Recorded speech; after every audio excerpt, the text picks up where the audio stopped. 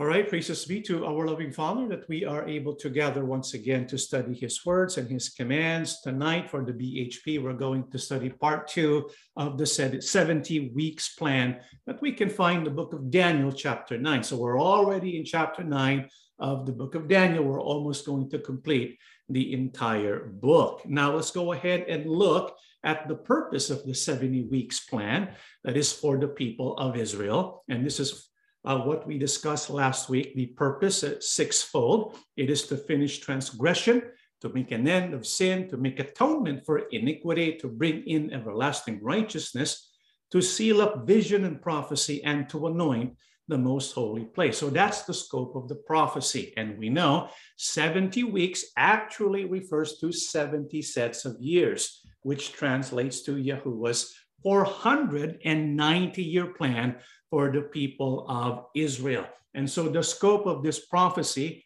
will accomplish these 6 objectives, but how the 70 weeks or 490-year plan is broken down is revealed in Daniel chapter 9, 25 to 27, in the prophecy found in those verses. We studied Daniel 9:25 last week, and if you still remember this prophecy, it mentions there, which is highlighted for you in yellow, there shall be 7 weeks and 62 weeks. Now, when you look at this passage, the question comes up, 7 weeks and 62 weeks. Why didn't the prophecy just mention 69 weeks? Why is it broken down to 7 weeks and 62 weeks? And so we proposed last week, the reason for this could be because it is a multiple fulfillment prophecy, or a prophecy with a double fulfillment, an initial or immediate fulfillment covered by the 7 weeks, and a more complete fulfillment, which is covered by the 7 weeks and 62 weeks or 69 weeks. So last week we talked about the immediate fulfillment. And so we focused on the 7 weeks, which translates to how many years?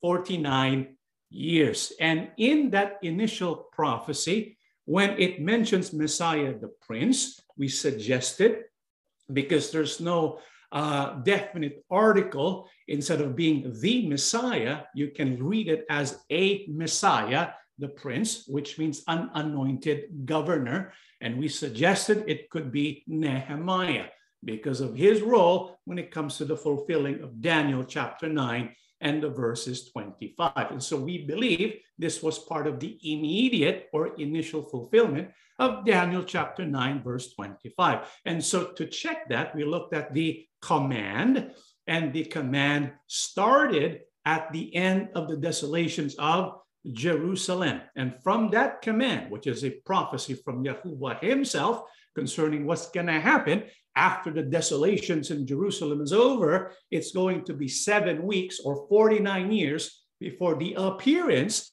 of Nehemiah as governor. And so from the finish of the desolations of Jerusalem until the coming of Nehemiah, an anointed governor was 49 solar years, not biblical years. And we tested this, and it fit the dates that were given to us from history and from the Holy Scriptures. However, let's keep in mind, Nehemiah was not the only anointed one or appointed one who will have roles to play when it comes to the fulfillment of the rebuilding of the temple and Jerusalem. Daniel 9:25 had an immediate fulfillment when Nehemiah, Ezra, Zerubbabel, Joshua, or Yahushua, the high priest, and the small remnant became instruments in rebuilding the temple, the walls, the gates, the streets of Jerusalem, the infrastructure, and in restoring the laws of Yahuwah, congregational worship, and festival celebrations, which was completed by 396 BC. And so this was the immediate and initial fulfillment of Daniel 9:25. However, we also learned about the nature of biblical prophecies. It uses patterns in multiple ways, layers of meaning and fulfillment, and repetition of patterns in multiple fulfillments. And so we believe Daniel 9:25 had several fulfillments in it. And we know it had an initial fulfillment when we considered Nehemiah as the Messiah or anointed one mentioned in the biblical passage. However, we believe if there was an initial, immediate fulfillment, there was a more comprehensive, more messianic fulfillment, a fulfillment which is the completion of the purpose of this prophecy, a more complete fulfillment of Daniel 25 using not a solar year, but a biblical year computation. Do you still remember the difference between a solar year and a biblical year? Solar year is 365.25 days, right? And we know sometime during the 700 BC, something happened to the behavior of the planets. And so the 360-day biblical calendar changed to 365.25. And so when we consider this prophecy from the lens this time, not of a solar year, but a biblical year, what kind of details, what shall we discover in this prophecy? It's very exciting because now we're going to go to the essence, the main part of the prophecy, the more complete fulfillment of Daniel 9:25, which continues to Daniel 26, 9:26 and 9:27. So let's go first to Daniel chapter 9, verse 25. And this time we will consider Messiah, the Prince, as the Mashiach himself. There's a reason why this is sound belief, because it mentions here anointed one, Messiah, and prince, which can also be used for king, and anointed one in biblical usage of the Hebrew term for Mashiach. It also pertains to the king of Israel. And so until the king of Israel, who is a king or prince, this can refer to the Mashiach himself. Since anointed is paired with prince, this suggests powerfully a king of Israel that is to come. You see, the main fulfillment will be executed by the Mashiach, okay? Not just a Mashiach, but the Mashiach, who is Yahushua himself, the Son of the living God. And so we will now examine this prophecy in terms of its more complete fulfillment under and through Messiah, the Prince, or the King of Kings, Yahushua HaMashiach. And so when we look at this prophecy, it's not just we're using the timestamps or the time periods covered not just by the 7 weeks, but this time by the 7 and 62 weeks. So 7 plus 62. In the immediate fulfillment, we began only with the 7 weeks. This time, a more complete fulfillment. It's a combination of the both, the 7 weeks and the 62 weeks. So from the time a decree is made to rebuild and restore Jerusalem, including the street and walls, until Messiah comes as prince or king, there will be 7 weeks and 62 weeks, right? Not just 7 weeks. That was for Nehemiah. 7 weeks and 62 weeks for a total of how many weeks? 69 weeks, which means how many years? 49 plus 434 is 483 years. Because remember, a week represents what? 7 years. And so 7 times 7, and then 7 times 62, you get 434 for a total of 480 years. So according to the prophecy in Daniel 9:25, from a time a decree or command is given until the coming of Yahushua as king, it will be 483 years. And so what we need to figure out is the beginning, the start point, right? The start point is the command. Notice the command that was given in this prophecy. It is about building Jerusalem, including the street and the wall. Was there a decree that is approved by Yahuwah and given that was specifically for the fulfillment of this prophecy to build Jerusalem, including the street, the wall, and the gates. Yes, we find that in the book of Nehemiah, chapter 2, 1, 5, 7 to 8. If we read Nehemiah chapter 2, which we have already read last week, you notice the key phrases. It mentions rebuilding the walls of the city, Jerusalem itself, the gates. And this was a decree that was issued by who? King Artaxerxes in his 20th year. Now, when was the 20th year of King Artaxerxes? It's important that we identify that because that's the starting point. Remember, we're going to test the prophecy to see whether or not, if we look at the starting point and the end point of the prophecy, it does add up to 483 years. So we have the starting point, right? The 20th year of King Artaxerxes. How do we determine a Gregorian date for that? That's a good thing. Someone did the research for us.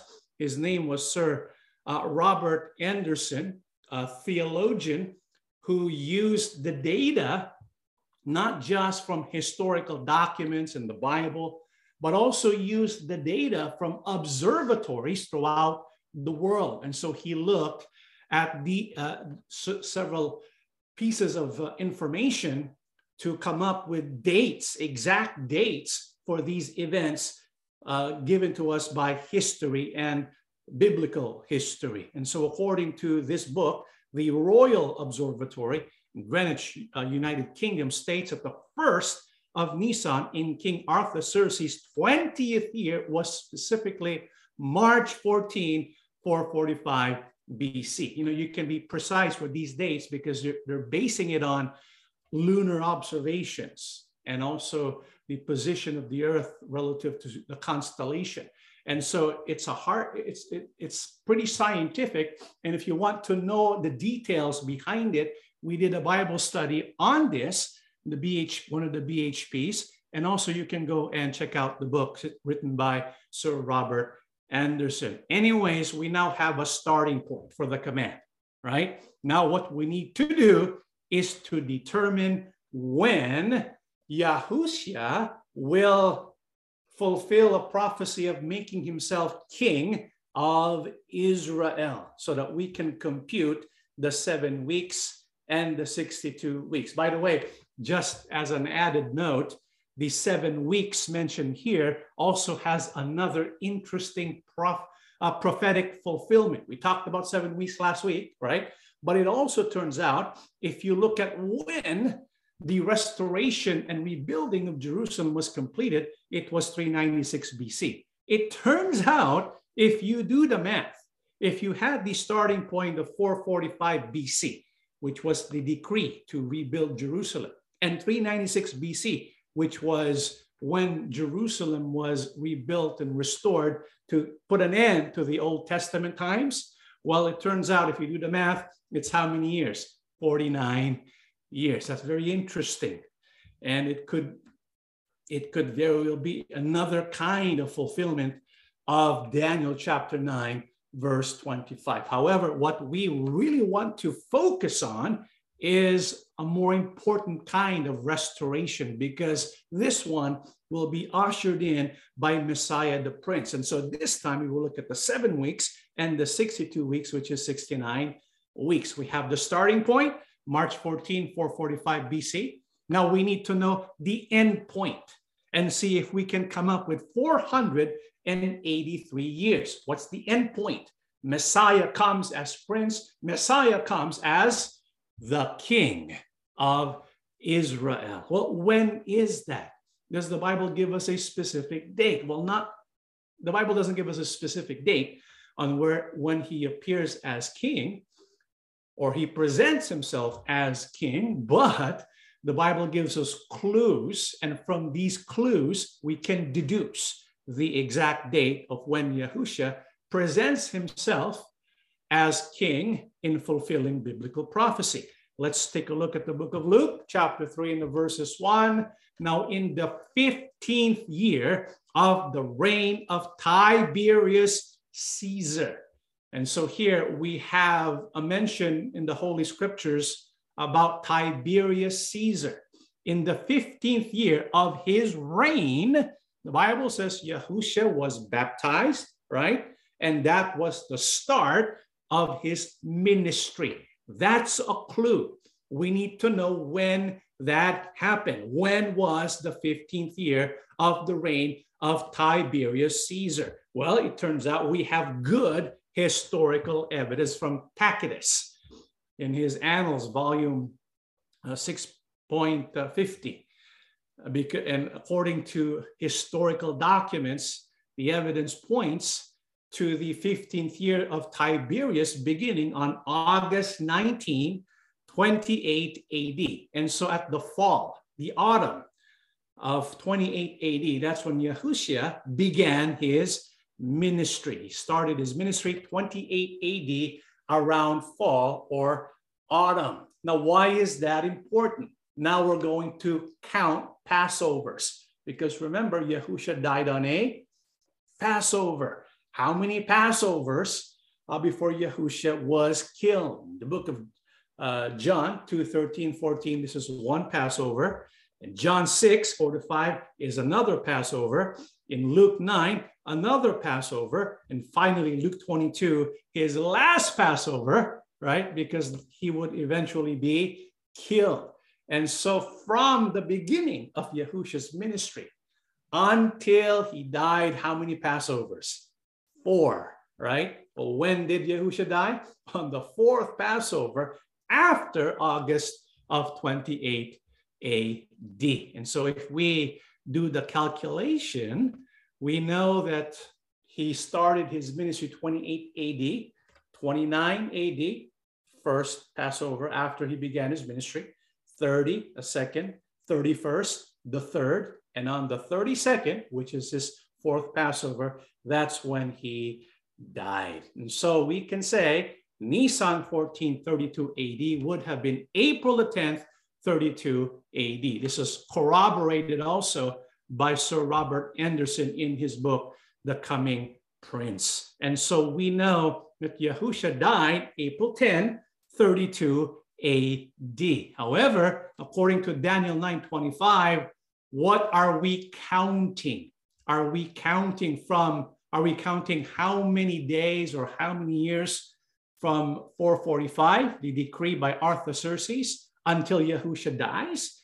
No, because when you look at the prophecy, it's not mentioning here about the death of Yahushua yet. It's mentioning about when he will present himself as the prince or a king. And this is important because Yahushua is going to time the precise time he's going to present himself as king. And the reason why in John 6:15, Yahushua knew that they were about to come and seize him in order to make him king by force. So he went off again to the hills by himself. Often Yahushua was asked if he was the king, but he would always evade answering that question because it had to be the right time. And when was that right time? The book of Luke 19:28-36. After Yahushua said this, he went on in front of them toward Jerusalem. And he came near Bethphage and Bethany at the Mount of Olives. He sent 2 disciples ahead with these instructions. Go to the village there ahead of you. As you go in, you will find a colt tied up that has never been ridden. Untie it and bring it here. If someone asks you why you are untying it, tell him that the master needs it. They went on their way and found everything just as Yahushua had told them. As they were untying the colt, its owner said to them, "Why are you untying it?" "The master needs it," they answered. And they took the colt to Yahushua. Then they threw their cloaks over the animal and helped Yahushua get on. As he rode on, people spread their cloaks on the road. And so what did Yahushua arrange to do? He told his disciples to go get him a colt, and he would ride on the colt. And why did Yahushua do this? You have any idea? I mean, why would Yahushua ride on a colt so that he can enter Jerusalem with the colt? Why was that? What was the purpose of this? We know when Yahushua does things, he does so with a purpose. There's a reason for everything he does. Not only is there a reason for everything he does, also for when he does it. This is why Yahushua said, I only do the things and say the things that Yahuwah tells me to do. He's following the timeline Yahuwah gives him. This is true when it comes to the festivals of Yahuwah. This is why when you look at when the dates are set, the Moedim, the appointed times for the festivals, Yahushua followed the Moedim, right? For example, the Passover, that's when Yahushua died. Feast of Unleavened Bread, that's when he was buried. Feast of First Fruits, that's when he resurrected. And then on Pentecost, the Holy Spirit was sent. So Yahushua is following the Moedim. In this case, he's also following an appointed time. It's not a feast, right? But it's something else. It's a prophecy that Yahushua is fulfilling. What is that prophecy? Zechariah 9:9. Rejoice, rejoice, people of Zion. Shout for joy, you people of Jerusalem. Look, your king is coming to you. He comes triumphant and victorious, but humble and riding on a donkey, on a colt, the foal of a donkey. So there's a reason why Yahushua arranges for a colt to be given to him, why he rides on a colt as he goes to Jerusalem. What is that purpose? It is so that he can present himself as king in fulfillment of Zechariah 9:9. And so he's presenting himself as king. The kingdom was already at hand. Yahushua was going to give the kingdom to the people of Israel. Yahushua, if they would have accepted him as king, the kingdom could have been theirs. But did they accept Yahushua? What happened? Luke 19. The master needs it, they answered. And they took the colt to Yahushua. Then they threw their cloaks over the animal and helped Yahushua get on. As he rode on, people spread their cloaks on the road. When he came near Jerusalem, at the place where the road went down the Mount of Olives, the large crowd of his disciples began to thank God and praise him in loud voices for all the great things that they had seen. God bless the King who comes in the name of Yahuwah. Peace in heaven, glory to God. Then some of the Pharisees and the crowd spoke to Yahushua. Teacher, they said, command your disciples to be quiet. Yahushua answered, I tell you that if they keep quiet, the stones themselves will start shouting. And so when Yahushua presented himself as king, as the Prince of Princes, was he accepted by the people? No, only by his disciples. But the Pharisees, the scribes, the Jews, they rejected him as king. What did they even do to him? They even arrested him and crucified him. They ridiculed him. And when did Yahushua do this? He rode on the colt. He did this on April the 6th, 32 AD, which makes a lot of sense. Because remember, April the 10th, 32 AD, that's when he died, right? Yahushua died, which was the 14th of Nisan. According to the book of Exodus, chapter 12, on the 10th day of Nisan, that's when the sheep or the lamb is to be inspected in preparation for its slaughtering on the Passover day. And so Yahushua presents himself to be inspected as king of Israel on April the 6th, 3280, 4 days before April the 10th. And so now we have an end date. We have a start date and an end date. The start date is March 14, 445 BC, which is when Artaxerxes' decree was made to give permission to rebuild Jerusalem, including its walls and the street and the gates, right? We also have an end date for when Yahushua presented himself as prince, which is April the 6th, 32 AD. Now we do the computation using biblical years, not solar years, but biblical years. 1 year consists of how many days? 360. Do we come up with 483 years? Well, let's go ahead and do the computation. 483 biblical years equals how many days? 173,880 days. So the question is, between March 14, 445 BC. And April the 6th, 32 AD, there's 173,880 days. Well, let's go ahead and do more computation. Let's look at March 14 and April the 6th, the decree to rebuild Jerusalem, and Yahushua arrives as prince or king. We subtract 445 BC from 32 AD. And how many days is that? We multiply by 360, you get 173,740 days.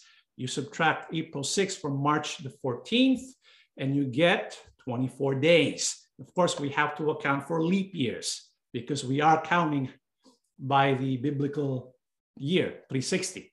So we have to account for leap years as well, 116 days. You add all that up, and what do you get? Amazing. We get 173,880 days. A precise and amazing prophecy and fulfillment of what Yahuwah foretold long ago.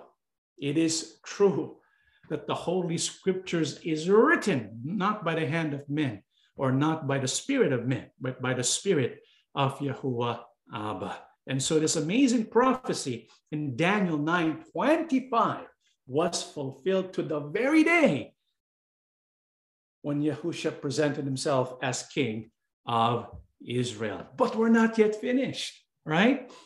The 70 weeks plan is not yet finished. How many weeks are we in now? We finished 69, right? Because 7 plus 62, how many is that? 69. How many weeks is it in the plan, the whole plan? So we're still missing one week, right? Now, before you go to that 1 week, it turns out there's something's going to happen before the countdown for the last week takes place. What is that? In verse 26, we read 25. We discussed 25. Let's now go to verse 26. And after the 62 weeks, Messiah shall be cut off, but not for himself. And so after Yahushua presents himself as king, what's going to happen to him according to Daniel 9:26? He's going to be cut off. So what does that mean? Be cut off. You look at the Hebrew, it's the word karat. Karat means to eliminate or to kill. Amazing, isn't it? According to the prophecy, before even Yahushua was born, it's already being foretold that he's going to be killed. And why will he be killed? In Daniel 9:26, and after 62 weeks, Messiah shall be cut off, but not for himself, because he committed no sin. He's going to be killed because of the sins of people, not himself. And so this tells us the work of atonement that Yahushua is going to fulfill. And so we know Yahushua died April the 10th, 32 AD, but that's not it. After he is to be cut off, but not for himself, what is going to happen next according to the prophecy? It mentions here, the people of the prince who is to come shall destroy the city and the sanctuary. Now, when people read this prophecy and they read prince, they make the mistake of thinking that this prince is also the Messiah. But no, this is a different prince. As you will see in this prophecy, Daniel 9:25, 26, and 27, there are three different princes. 9:25 is Yahushua. This one is a different prince. Daniel 9:27 is going to be another prince, or three. Okay, and so in Daniel 9:26, this is not Yahushua. This prince mentioned here who is to come is not Yahushua. Why? Because the people shall destroy the city and the sanctuary. And so who is this prince and who are the people? It's kind of a question we need to ask is, why does the Bible mention the people of the prince? Because usually when a military commander gives his armies the instruction to destroy a city, right? The one who gets credit for it is the military commander. The military commander was the one who destroyed the city, because the prophecy says the city, of course, is Jerusalem, is going to be destroyed. Not just the city, what also is going to be destroyed? The sanctuary, right? And so typically what you find is when you read about instructions of a military commander giving instructions to destroy a city, the one who gets credit is the prince or the military commander, the governor, right? But in this instance, in this prophecy, it's the people. The Bible specifies not the prince, but the people of the prince. Why is that? And who is this prince? Well, who was the prince who would eventually become king, which is why it's appropriate that the word prince is used, because this prince would eventually become king, and he was responsible for destroying Jerusalem. His name is Titus Caesar Vespasianus. And he was a Roman emperor from 79 to 81. But before he became king, before he became emperor, what did he do?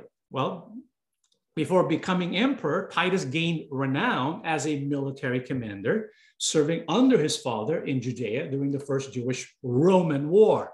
The campaign came to a brief halt with the death of Emperor Nero in 68, launching Vespasian's bid for the imperial power during the year of the four emperors. When Vespasian was declared emperor on the 1st of July, 69 AD, Titus was left in charge of ending the Jewish rebellion. 70 AD, he besieged and captured Jerusalem and destroyed the city and the Second Temple. For this achievement, Titus was awarded a triumph. The Arch of Titus commemorates his victory to this day. And so that prince prophesied in Daniel 9:26 is Titus. And the people of Titus is the one responsible for destroying the city and the sanctuary. Well, why not give the credit to Titus? Well, according to Josephus was a Jewish historian. And this is what he has to say, okay?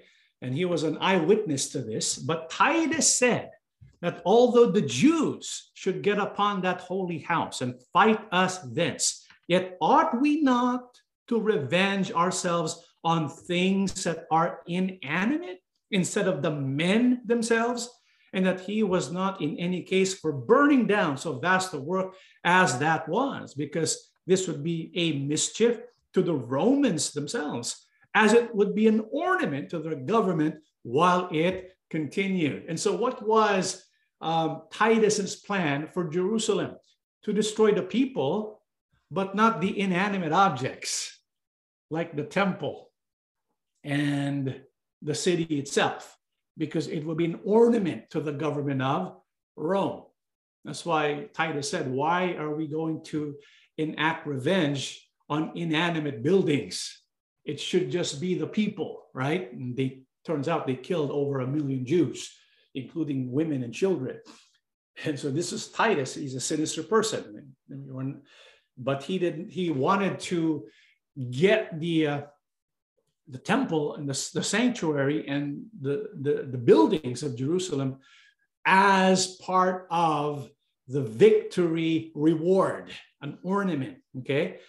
And so that was his plan. However, what happened while he was resting?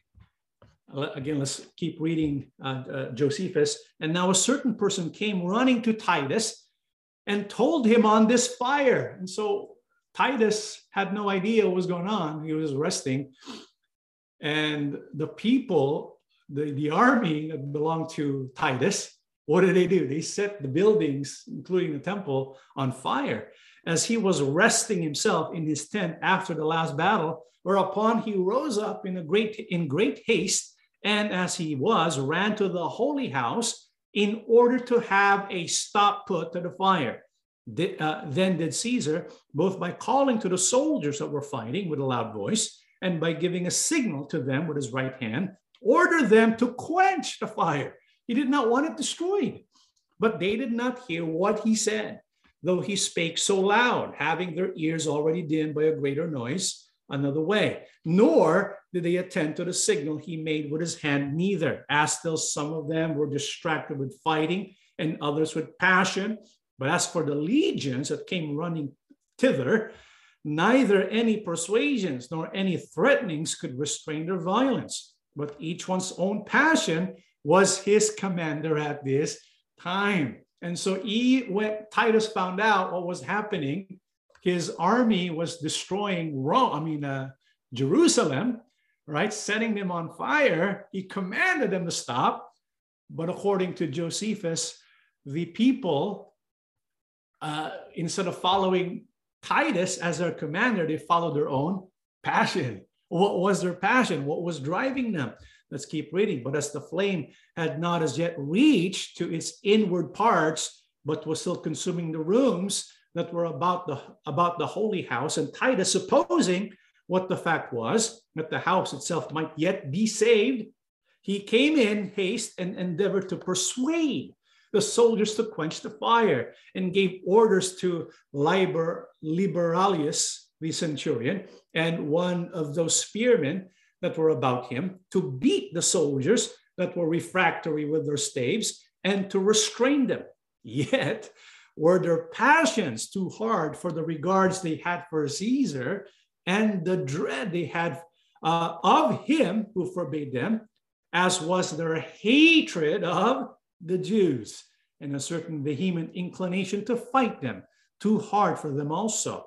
Moreover, the hope of plunder induced many to go on, as having this opinion that all the places within were full of money, and as seeing that all around about it was made of gold. And thus was the holy house burnt down without Caesar's approbation. And so we can see the passion driving them was their hatred for the Jews and their greed for gold and money. And so despite Titus instructing them to save, to put an end to the fire, to save the buildings, to save the temple, they refused. This is why in the prophecy it mentions the people of the prince. Now, when you think about that, if the prophecy said, and the prince who is to come shall destroy the city and the sanctuary, it would technically be wrong. You notice the precision of the wording of the prophecy? It says the people of the prince. That is just awesome, the way these details come into its fulfillment. And so that was fulfilled during the days of Titus. And when was Jerusalem destroyed? 70 AD, 38 years after the death of Yahusha. So Yahusha dies, Jerusalem also dies. What happens to Israel? If we look at Daniel 9:26, it will be followed by hardship and tribulation called desolations. Okay, and this is what happened with the people of Israel after 70 AD, war upon war, desolations upon desolations fell on Israel. And so these events will take place in Daniel chapter 9, verse 26. But there's something, again, we need to understand about these three events mentioned in Daniel 9:26. What is that? Well, if we go back to Daniel, this time, when we look at Daniel 9:25 all the way to 27, when we go to Daniel 25, from the going forth of the command until Messiah the Prince is 7 weeks and 62 weeks, right? So how many weeks do we have already? 7 and 62. How many? 69. How many weeks is there supposed to be? 70, right? But notice what happens in verse 26. After the 62 weeks, it doesn't say it's included in the 70 weeks, but it does say after the 62 weeks, Messiah shall be cut off. He'll die in 32 AD, right? And then the people of the prince will destroy the sanctuary and the city, 70 AD. And then desolations, war is determined for Jerusalem and for Israel. That was all being fulfilled, right? But you notice when you look at Daniel 9:25, after Mashiach shows up presenting himself on a donkey as fulfillment of Zechariah, presenting himself as prince or king, 69 weeks have already been finished, right? And when does the 70th, 70, the final week, when does it happen? In verse, what verse? 27, right? And so verse 26 is not included. This whole verse 26 is not included in that timeline. It's called an interval, a gap between the 69th week and the final 70th week.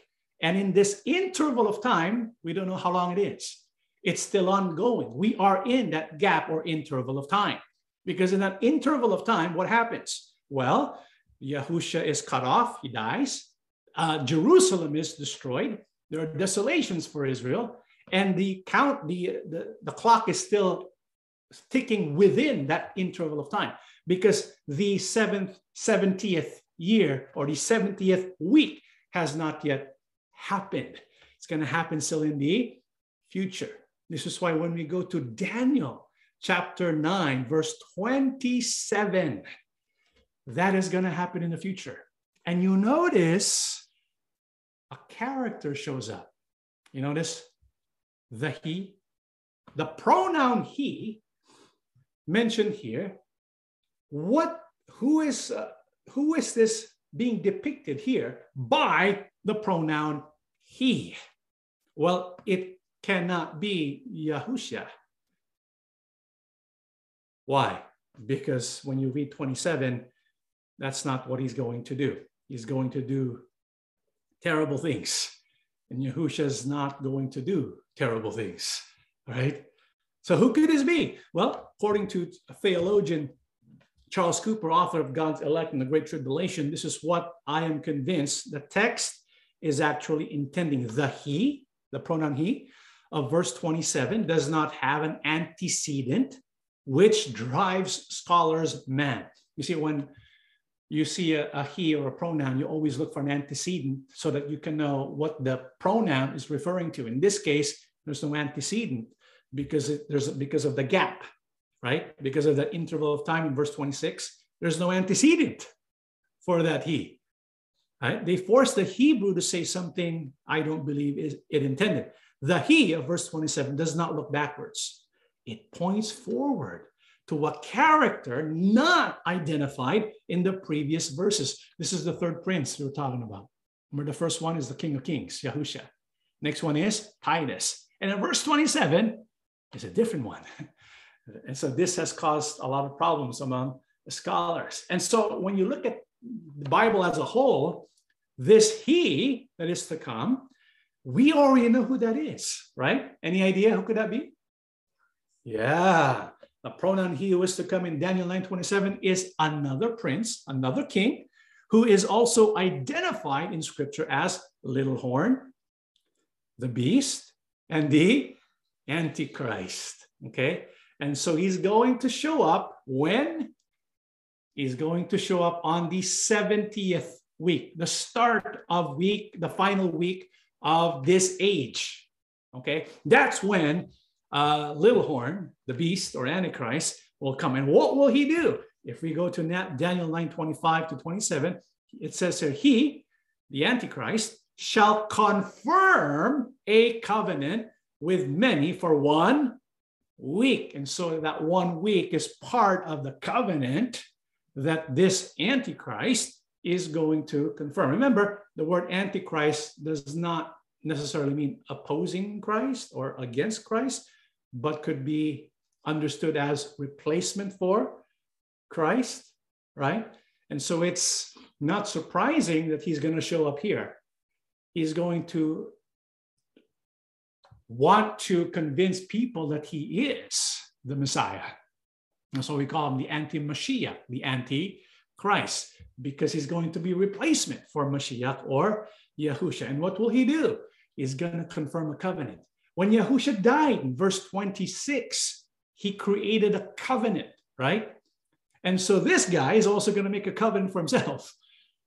And what is this covenant all about? It says he shall confirm a covenant. Now, the Hebrew word for confirm is gabar, which means to strengthen, to prevail, have strength, be powerful, be mighty, be great. So it is possible there's already a covenant in existence. And what will he do? He's going to strengthen it, right? He's going to give it teeth. He's going to give it some power so that it can be enacted upon. It's just a suggestion. So that's what he will do. He will confirm a covenant by strengthening that covenant with many for 1 week. It turns out there's already a Jerusalem covenant. Did you know that? Yeah. If you go to Google and Google Jerusalem covenant, it will lead you to this. I'm not going to read this whole thing, but you can read it for yourself.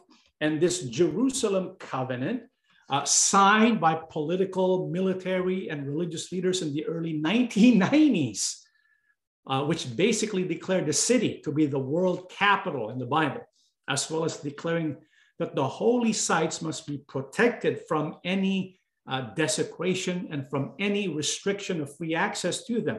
It also used the words peace and tranquility. When it says Jerusalem, peace and tranquility shall reign in the city. And so in this Jerusalem covenant, we find verbiage which is biblical, because the Bible does say they will cry out, they will say peace and safety, and then destruction comes. Remember that passage? And so there's going to be this covenant that is about peace, and this Antichrist is going to use this covenant to strengthen that covenant and establish relationships with many, including Israel, because it says in the prophecy, then he shall confirm a covenant with many for 1 week. And so in this covenant that he will make, it will involve Israel, Jerusalem, and other nations. Why? And what would be his purpose, and how will he convince Israel to be a part of this treaty or covenant? Daniel 11, 23, 24, and after the league, a league is made with him, he shall act deceitfully, for he shall come up and become strong with a small number of people. He starts out small. Remember, he's a little horn, right? He shall enter peaceably. He begins with peace. But he's a person with this who's sinister and deceitful. He shall enter peaceably. He's a good tactician, good political strategist, even into the richest places of the province. And he shall do what his fathers have not done, nor his forefathers. He shall disperse among them the plunder, spoil, and riches, and he shall devise his plans against the strongholds, but only for a time. And so this Antichrist is going to form some kind of league. And so it will involve many, not just Israel, but other nations as well. And he's going to present this in a way that's disguised as peace. So it's like a peace treaty that involves Jerusalem and the use of the temple in Jerusalem. How else is this Antichrist described? Daniel 7:8, I was considering the horns, and there was another horn, a little one, coming up among them. So he starts insignificant, unknown, right? Before whom 3 of the first horns were plucked out by the roots. And there in the horn were eyes like the eyes of a man, and a mouth speaking pompous words. And how else is he described? Daniel 8:23, and in the latter time of the kingdom, when the transgressors have reached their fullness, a king shall rise, having fierce features, who understands sinister schemes. And so this is the Antichrist. He starts out small, little horn, but he will grow in power and strength by the use of deceit.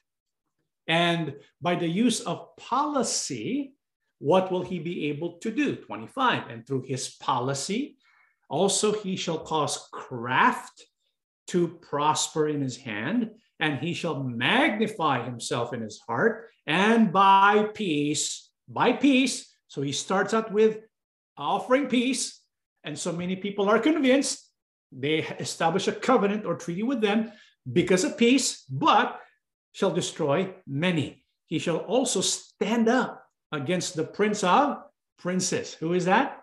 Yahushua. But he shall be broken without hand. And so this is the rise of little horn becoming the beast, the rise of little horn becoming the Antichrist. And so once he makes this covenant with many, what will he eventually do? Because of his deceitfulness, Daniel 9:27, then he shall confirm a covenant with many for 1 week, right? So the 1 week, the final week, starts off with this covenant, but in the middle of the week, he shall bring an end to sacrifice and offering. That's not good, right? He's going to bring an end to sacrifice and offering. What else? On the wing of abominations, on the wing of the temple, abomination, there shall be one who makes desolate. And so this tells us sometime in the near future, there's going to be a temple. It's going to be erected. It's going to be a red heifer. There's going to be the sacrifices again. But this king, this Antichrist, is going to put an end to it during the middle of the week. And that's what is called as the abomination that brings desolation. This is important. This passage is important because Yahushua tells us it's important. Why is it important? Matthew 24. Let's go ahead and jump to Matthew 24 for a while. This is what it says. Therefore, when you see the abomination of desolation spoken of by Daniel the prophet, standing in the holy place, whoever reads, let him understand. For then there will be, oh boy, there will be great tribulation, such as has not been since the beginning of the world until this time. No, nor ever shall be. And unless those days were shortened, no flesh would be saved. But for the elect's sake, those days will be shortened. And so according to Yahushua, we need to be paying attention to what's happening in Jerusalem, to what's happening in the temple. Okay, even though they're not the people of God yet, they're not the people of God now, right? We still need to look at what's happening over there, because what's the Antichrist is going to use Jerusalem as his headquarters. This is why in our BQA this last Tuesday, we talked about the Babylon being the city of Jerusalem, right? We talked about Nimrod as the first dictator. Now we have the final dictator, and they all have something in common, right? And so we see here the spirit of the Antichrist at work, and this is the final iteration of the Antichrist. And he's going to set up the abomination of desolation. And once that happens, according to Yahushua, then use your understanding. This is what's going to happen next, is the Great Tribulation. And what did Yahushua say about the Great Tribulation? He said, such as has not been since the beginning of the world until this time. So it's going to be pretty bad. It's going to be so bad, unless those days were shortened, no flesh would be saved, right? And when will this begin? It will begin at the middle of the week. What does that mean? The middle of the 7 weeks. The middle of the middle of the 1 week, which is 7 years. And so divide 7 by 2, what do you get? 3.5, 3.5. So 3.5 and 3.5, you get 7. And so when we look at the last 1 week of the 7 weeks, it starts off when the covenant is strengthened by the Antichrist. He builds his strength for 3.5 years. And at the middle of the week, he takes over. He just takes over. He has so much power. He's convinced so many because of his sinister and deceitful acts. And now he initiates the abomination of desolation. And for the next 3.5 years, we have what? The tribulation. And you know that length of time, 3.5 years, is mentioned throughout Daniel and Revelation. For example, Daniel 7:23 to 25. This is the explanation I was given. The fourth beast is a fourth empire that will be on the earth and will be different from all other empires. It will crush the whole earth and trample it down. The 10 horns are 10 kings who will rule that empire. Then another king will appear. This is the prince, right? The false prince. He will be very different from the earlier ones and will overthrow 3 kings. He will speak against the supreme God. And what will he do? He will oppress God's people. This is part of the tribulation. He will try to change the religious laws and festivals, and God's people will be under his power for how long? 3.5 years, because it's going to begin when? At the middle of the final week of the 70-week plan found in Daniel. Okay, and who is behind the rise to power and strength of this little horn, this Antichrist, this beast? Daniel 8:23-25.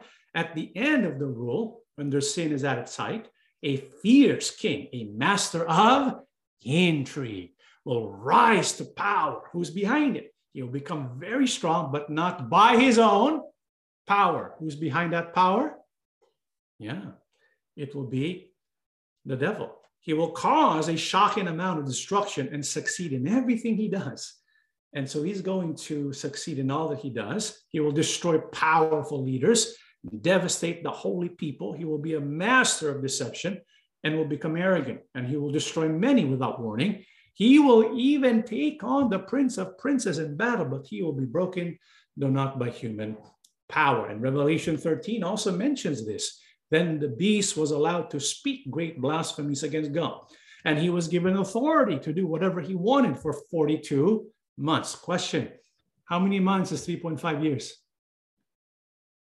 How many?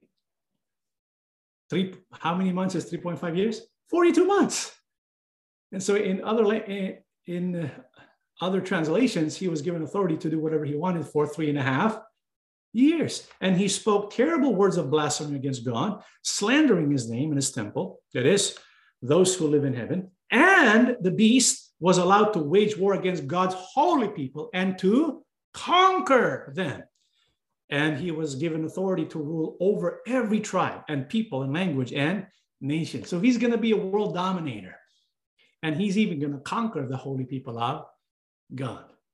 This is why we need to prepare for this beast, for this Antichrist. Now, when we look at it this way, and when we look at the 70 weeks plan, we say to ourselves, wow, the 70 weeks plan found in Daniel has a bad ending. How does it end? Tribulation. It has a bad ending. No, it doesn't have a bad ending.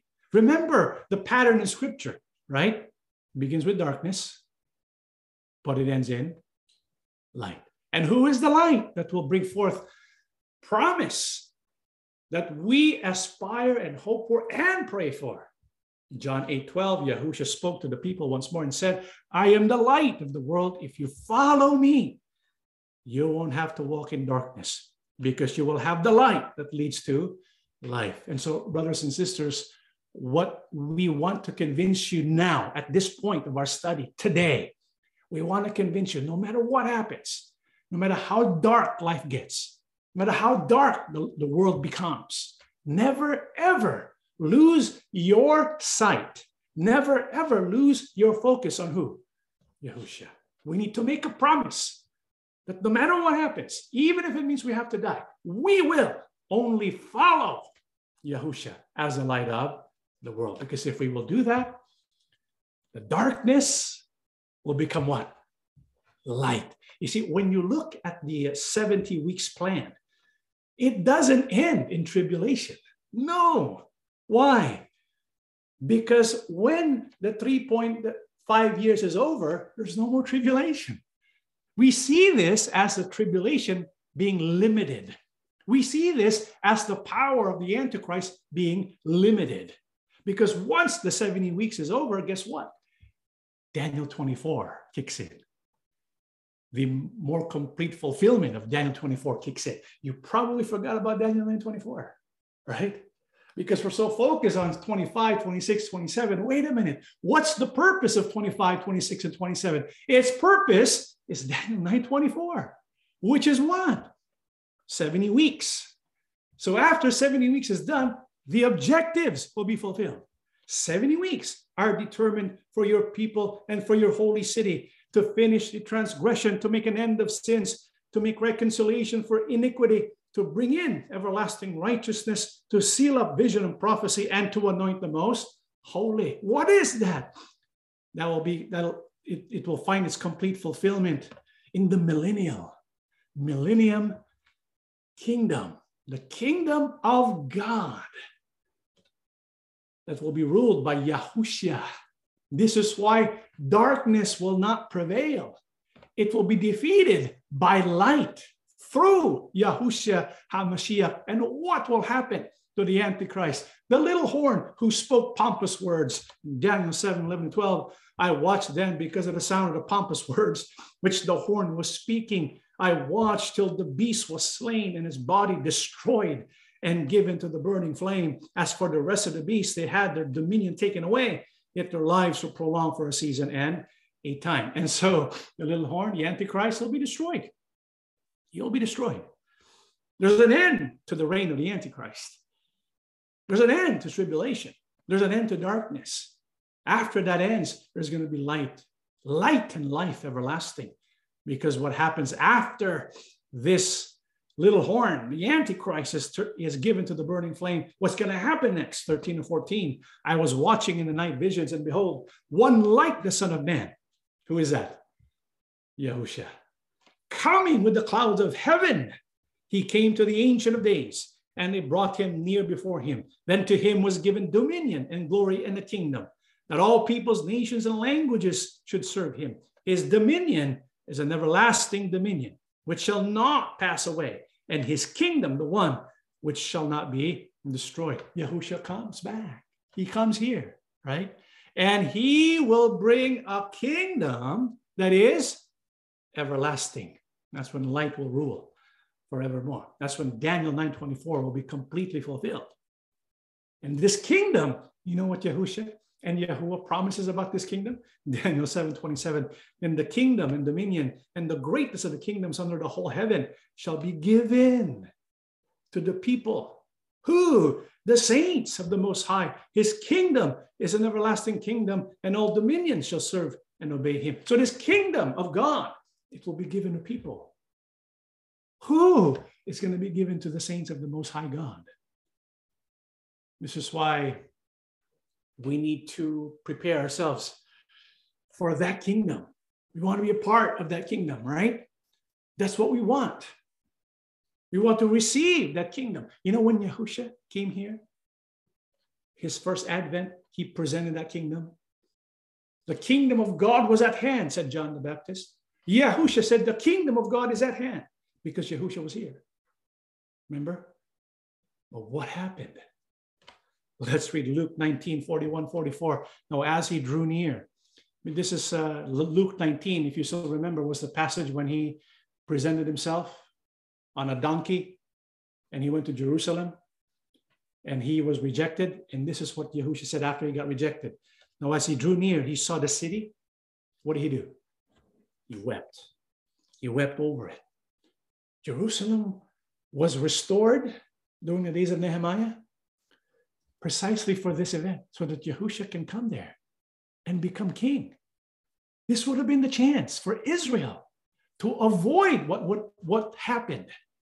It could have been the kingdom of God on earth, but they rejected the king, right?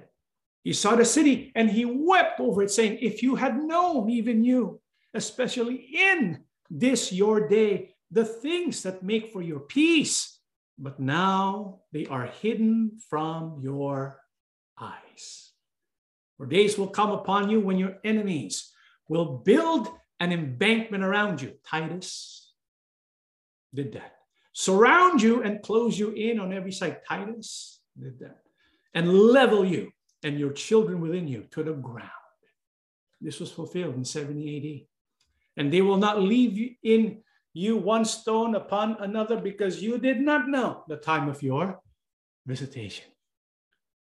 Do you know why Jerusalem and Israel fell in 70 AD? Do you know why? Because they did not read their prophecy. They did not read Zechariah. If they only had read Zechariah and they saw Yahushua on a colt, well, what should they have done? He's the one. Prophecy is being fulfilled. And so Yahushua wept and said, basically he's saying they had their chance, right? Israel had their chance, but they ruined it. And so now these things are hidden from their eyes. They have blindness. And even to this very day, they have that blindness because they did not know the time of their visitation, because they did not know the prophecy about what Yahushua will do. And so, brethren, we need to study prophecy so that we can prepare ourselves for what is to happen. And so Yahuwah was ready to give them the kingdom, but they rejected it. And according to Yahushua, who will receive this kingdom? Luke 12, seek the kingdom of God above all else, and he will give you everything you need. So don't be afraid, little flock, for it gives your Father great happiness to give you the kingdom. Israel rejected it, the first century, but there's a flock composed of sheep. Sheep are the ones who follow Yahushua as their light and Mashiach and King. And Yahushua says the Father is happy, greatly happy to give you the kingdom. This is why we need to seek the kingdom above all else. Brethren, time is running out. Haven't you noticed time is moving so fast? We're already almost halfway to January. Can you believe that? Right? We're getting closer and closer to the second advent of Yahushua. And so what we need to do is seek the kingdom of God first. Let us be loyal to Yahushua. How can we be loyal to Yahushua? Let's read one more passage before we pray. Revelation 20 and the verses 4. Then I saw thrones, and the people sitting on them had been given the authority to judge. And I saw the souls of those who had been beheaded for their testimony about Yahushua and for proclaiming the word of God. They had not worshipped the beast or his statue, nor accepted his mark on their forehead or their hands. They all came to life again, and they reigned with Christ for 1,000 years. How can we seek the kingdom? What do we need to do? Two things. Let us testify about Yahushua. In other words, we must present Yahushua to people. Tell people about our King Yahushua. This is why the Assembly of Yahushua, we're going to have another Bible study. We're going to have a new program.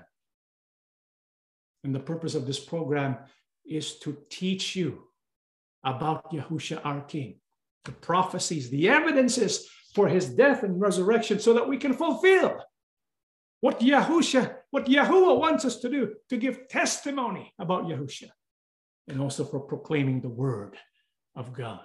And in any event, if by chance, if somehow, some way, the beast will emerge and rise soon, never ever worship the beast or his statue. Never accept the mark, forehead on the hand. Instead, let us be loyal to Yahushua. And when Yahushua comes, even if we die, we're going to rise first. And we're going to reign with Yahushua for 1,000 years in his millennial kingdom. This is why we're studying this prophecy, to prepare us so that we will not be like Israel in the first century, right? Who did not know the day of their visitation. And so we must not be persuaded, we must not be deceived into worshiping this Antichrist, because this Antichrist is a man of intrigue, deceit. He's very shrewd. And a person who doesn't know the Bible, a person who doesn't study scripture, they'll be persuaded to worship this image and this Antichrist.